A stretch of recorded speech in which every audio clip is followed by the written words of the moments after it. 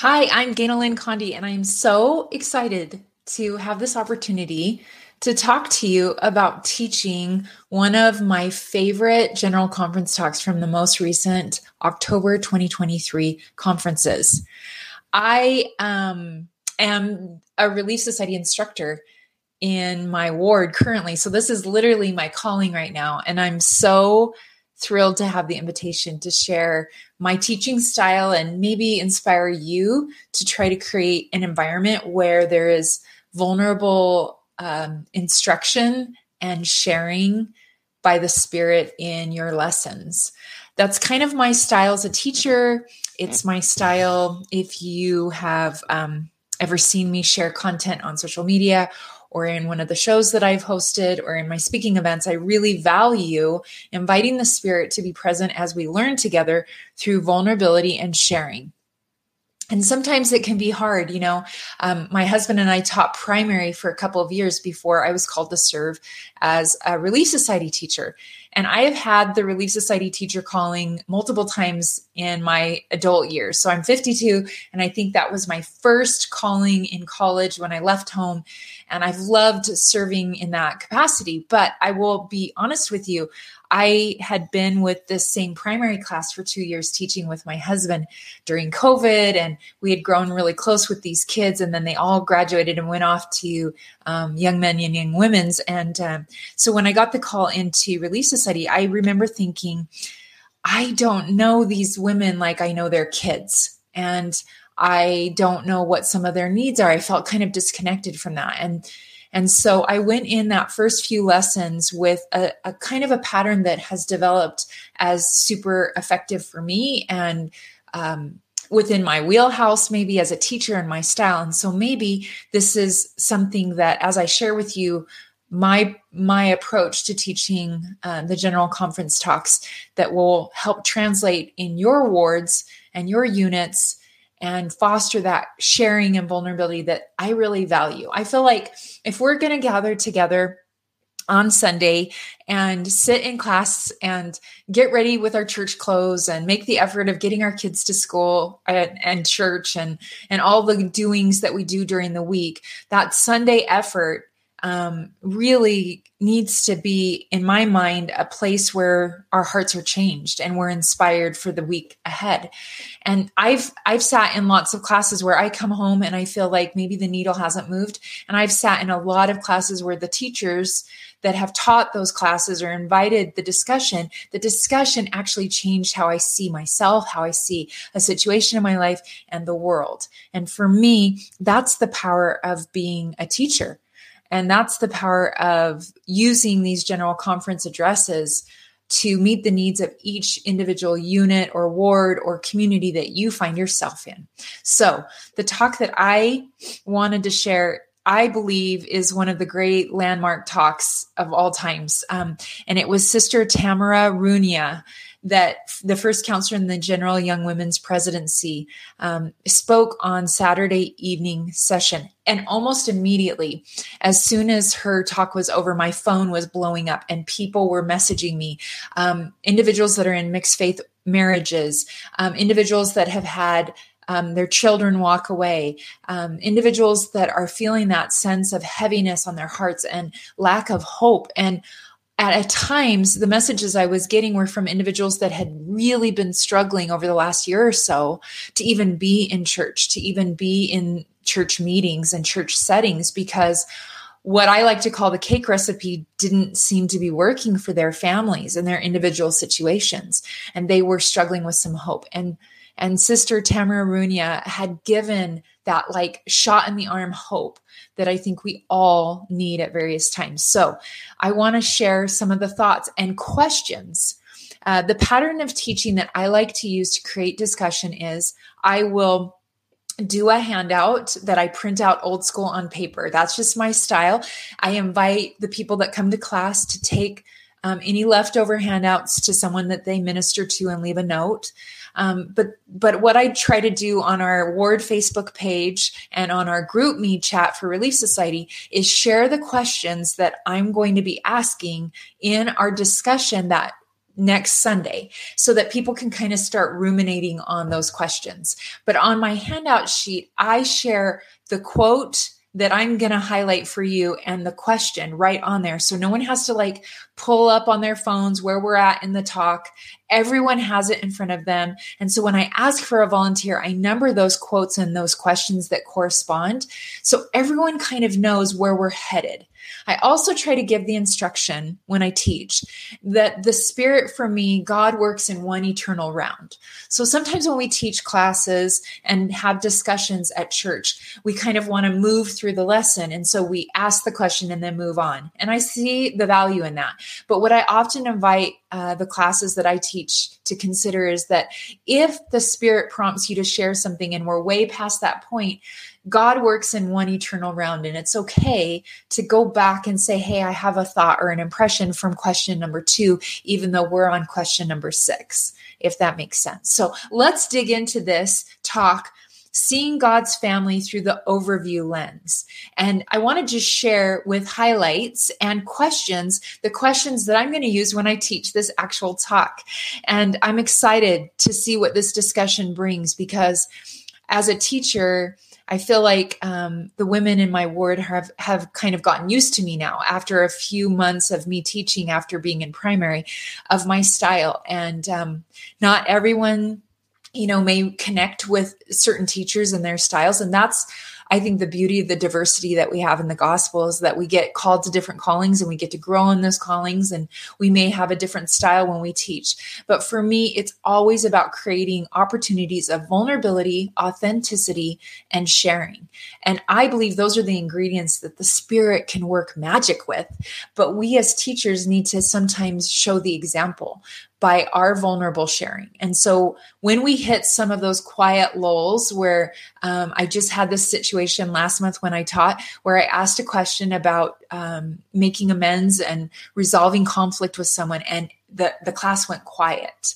And so I had to pause for a little bit, and I shared a really vulnerable experience regarding that question to try to get the conversation to go. And then someone else shared a really vulnerable experience. So the questions I'm going to share with you as we go through this talk are questions that I hope create that more vulnerable context so that the Spirit can really individually meet our hearts. When our hearts get open, not just our minds, then we go home different from these meetings and these gatherings. And to me, as a teacher, it's not just getting it up here, it's getting it to sink down here. And so that's where we have to create a safe environment where it's okay to be vulnerable. And I often remind the Relief Society sisters in the discussion that this is a safe space, that we're going to share vulnerable things. And because of that, it needs to feel like a protected, safe space. So let's jump in. I love right here, this first quote. I believe we can through the eye of faith, zoom out and view ourselves and our families with hope and joy. That is kind of the thesis of her talk. That's kind of what you're going to kind of zoom back into, hopefully by the end, that there's this greater sense of hope or joy that your class will leave the discussion with. And I love, love, love that she goes on right here, right at the beginning, to talk about the astronauts of Apollo 8 and how they are, when they're floating in space, they go back and they see this image of Earth while they're floating in space. And oftentimes that perception from astronauts creates a sensation that Sister Runia talks about. I hope I'm saying her name right. With someone that has a very unique name like mine, I'm sensitive that sometimes I don't always pronounce things correctly, but I hope I'm saying her name right. The astronauts, she says, create this powerful sensation called the overview effect. And this is what she says. Viewing from a new vantage point changes everything. One space traveler said it reduces things to a size that you think everything is manageable. We can do this. Peace on earth, no problem. It gives people that type of energy, that type of power. And as humans, we have an earthbound point of view, but God sees the grand overview of the universe. He sees all creation, all of us, and is filled with hope.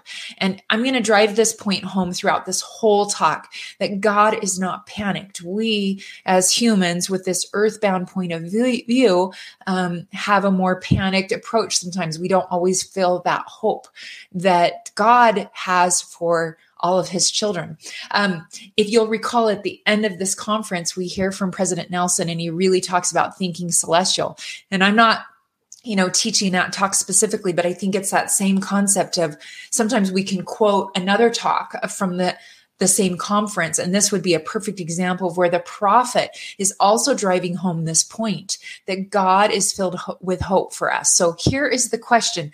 I would put this quote on your sheet, or maybe if you're more digitally minded and you have it up on the screen, that once again, the reason I'm a fan for making the copies and using the paper is then sisters have the ability to take one to someone that's serving in primary or young women's, or that they minister to, or brothers in the same situation in the elders quorum, and write a quick note and stick it in someone's door, or stick it in the mail if you don't live close by within your ward boundaries, to let people know what was discussed that they may have missed. So here's the question. I would have put the quote, and then this is the question right up here. You can see what helps you have a God view in life, especially if you are navigating a difficult stewardship.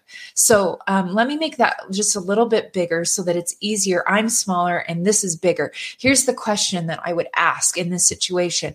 And I've done it both ways, where the question comes first and then the quote, or on the paper, the quote comes first and the question is right after. But that gets everyone in the lesson on the same page. You're not worrying about, what people are seeing or not seeing, and you're allowing them to have time to kind of ponder on that, and then pause for a minute. This is where, especially if you're navigating a difficult stewardship, how can you stay in a space of hope and faith? So that's the first question and quote. The next one would be everything you and you and you. If you remember how she gave this talk, she was like, you and you and you are worried about, it's all going to be okay. And those who look with an eye of faith can feel that is going to be okay. And I think right here, this is where you're hoping at this point that people are starting to feel like where they're struggling or where they're not feeling hope is coming to their mind. So this was the question that I came up with, and you can take a version of this. Everything is going to be okay. This is the theme she's trying to teach. But what is it that you're worried about right now? And then pause. How can having a Christ-like focus change how you are seeing this quote unquote worry? And this is where I love that the students get to teach, right? We get to share examples of how maybe here's a situation, maybe someone in the class is worried about a cancer diagnosis or struggles with a child or finances, how they have used a Christ-like focus to change that worry in their own lives and create space so that they have time to share that. And you're going to see as the teacher how people are having a different reaction from different quotes. This is another quote that I just think is so great.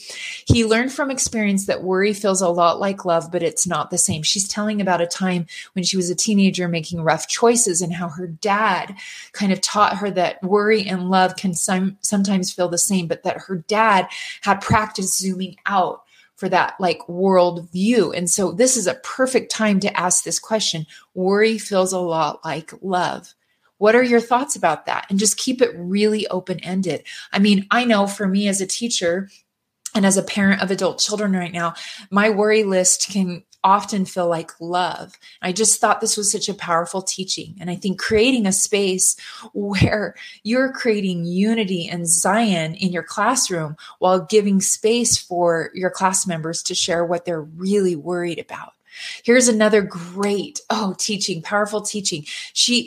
I would love to have this quote kind of in everyone's home where Lehi, she's talking about how Lehi, her dad exemplified Lehi's example. She said, he knew that you don't chase after your loved one who feels lost. You stay where you are and call them. You go to the tree, stay at the tree, keep eating the fruit, and with a smile on your face, continue to beckon to those you love and show by example that eating the fruit is a happy thing. Isn't that powerful? So powerful. So the question I would ask with that quote would be this: stay at the tree. Not chasing after someone you love. Is there a relationship where maybe you have chased after them, but now you're loving them and being an example instead by staying by the tree?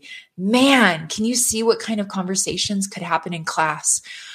This is where I love being in wards where there are people ahead of me on the trail, right? Where there are grandparents ahead of me because I'm not a grandparent yet, and have them share examples where maybe they have chased after a loved one that they were worried about because they thought that was showing love. And then where they've learned how to sit by the tree, be an example, eat the fruit, and be loving. She goes on to talk about Neil A. Maxwell and how his son talked about after Neil A. Maxwell passed away, that the thing he would miss the most is going to Sunday dinner at his dad's house. And I loved what was shared here, right? This is such a beautiful place where she talks about Sister Runia talks about her own grown children coming each week to Sunday dinner and how she used to focus on what she was going to tell them, things she wanted to remind them about, the worry list. And I have adult children and we host Sunday dinner, so I could totally relate to this. And she talks about a brief time where she was really focused on that. Instead, after hearing about Elder Maxwell's son, she tried to focus instead on the positive things. And soon after this, she gets really vulnerable in her talk and talks about her son Ryan passing away a few years later. And I just was weeping when she was saying this. She's talking about how she was so grateful that she had switched her lens and she had become more positive and happier so that the time together was more positive. So this is the question I would suggest. Those with adult children, what a perfect opportunity for the young moms or the people in your class, moms and dads that don't have children yet, to hear from someone maybe ahead of them on the trail. What are ways you stay connected with your kids? I think we talk a lot about within our church examples of having family home evening and come follow me discussions, and that's great. But what a beautiful opportunity to have one generation share examples with another generation of what is to come. That would be just an example of how to foster some conversation and discussion in class. And then this quote, where she talks about where we do sometimes feel correcting is important. She says, on rare occasions, we may feel prompted to correct, but most often, let's tell our loved ones in a spoken and unspoken ways the messages they long to hear. Our family, this is the message. Our family feels whole and complete because you are in it. You will be loved for the rest of your life, no matter what. Man, oh man, I don't know a family around right now that isn't dealing with those that have walked away from faith or struggling with their covenant path. And what a hopeful message. What a place to create within your wards where there's a discussion that creates that, like, everyone's shoulders relax and we all take a deep breath, that we are worried, that we do have kids or loved ones or spouses or siblings that we're worried about. And here is the message that they can go home with after a Sunday discussion, that our family feels loved and whole and complete because you're in it. This is the question I would consider. When we correct with the Spirit, now this isn't what Sister Runia shared, but it's a principle that our family learned, and I think this is what she's trying to teach. When we correct, the Spirit has to comfort, but when we comfort, the Spirit can correct. Isn't that powerful? We learned that while serving in Nauvoo and the Nauvoo pageant, that when we as parents feel prompted to correct, great. But so often as parents, we want to go to the correcting first instead of the comforting. And when we go to the comforting, the Spirit can do the correcting. That's just a place in which maybe I would share that application and principle. Okay. This quote, there's so many great quotes. This whole talk is so amazing. Remember, families are a God-given laboratory where we are figuring things out. So missteps and miscalculations are not just possible, but probable. And wouldn't it be interesting if at the end of our lives, we could see that those relationships, even those challenging moments, were the very things that helped us to become more like our Savior. Each difficult interaction is an opportunity to learn how to love at a deeper level, a godlike level. So this is the question I would suggest. Families and relationships hold our greatest opportunities to feel joy and also sorrow. How is Sister Runia's teachings a comfort to you? And just sit back and see what happens. You know, this might be an opportunity where you don't know where the lesson is going to go, and you may just end right here. But what powerful teachings can happen when we get vulnerable and authentic with one another. She goes on to kind of end the talk here. We're almost done, but this quote here I love. Let's admit in a fallen world, there's no way to be a perfect spouse or parent, son or daughter, grandchild or mentor or friend, but a million ways to be a good one. Let's stay at the tree, partake of the love of God and share it by lifting the people around us as we ascend together. It's kind of a summary of what she shared. A question here, if you haven't gotten a lot of discussion, or maybe people have been hesitant, now it's towards the end of your lesson and they're just starting to warm up. This is a great place to say, would someone read this quote and then just share what comes to your heart? Don't hyper direct the discussion at this point. Just let this be the place at the end where anything, they can go back to something that they earlier felt and maybe they weren't feeling ready to share. And this is the place they can share it. And then in closing here, I want to just share this.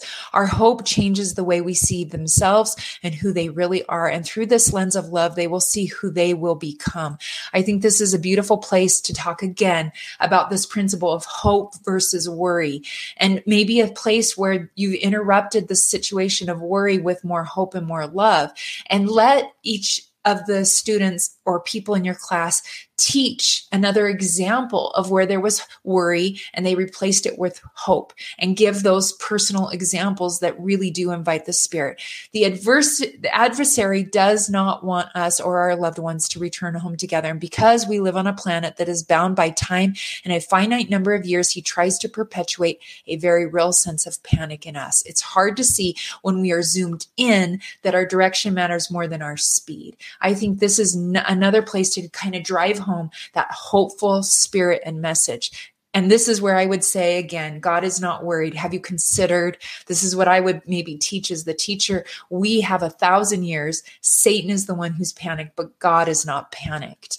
To let your class go home feeling this hope is such a powerful way in which we can gather. Another question I would ask with this quote here about our temporal home is an opportunity to teach each other where that principle of faith shows up with sometimes those feelings of fear. Remember in her talk where she talks about having one eye of faith and the other eye is weeping. And then she admits that on Tuesday she was feeling that way. And sometimes when we teach faith, we make it about never feeling fear. And I think this is a place where we can kind of dispel that teaching that we do have fear. We do have anxiety at times. And then here at the end of this talk, it's such a powerful talk. This will be one of those weeks where I will really hope there's not a lot of discussions or announcements at the beginning, because I think this is one of those talks that can just foster so much connection and sharing. Love is the thing that changes our hearts. It's the purest motive of all, and others can feel it. So this is where you can talk again about don't quit trying. This is where she quotes that famous quote that sometimes gets really misquoted. And I love that she corrects it. She says, no home is a failure unless it quits trying. And so this is about not quitting, and that there's no failure if you don't quit trying. Isn't that hopeful?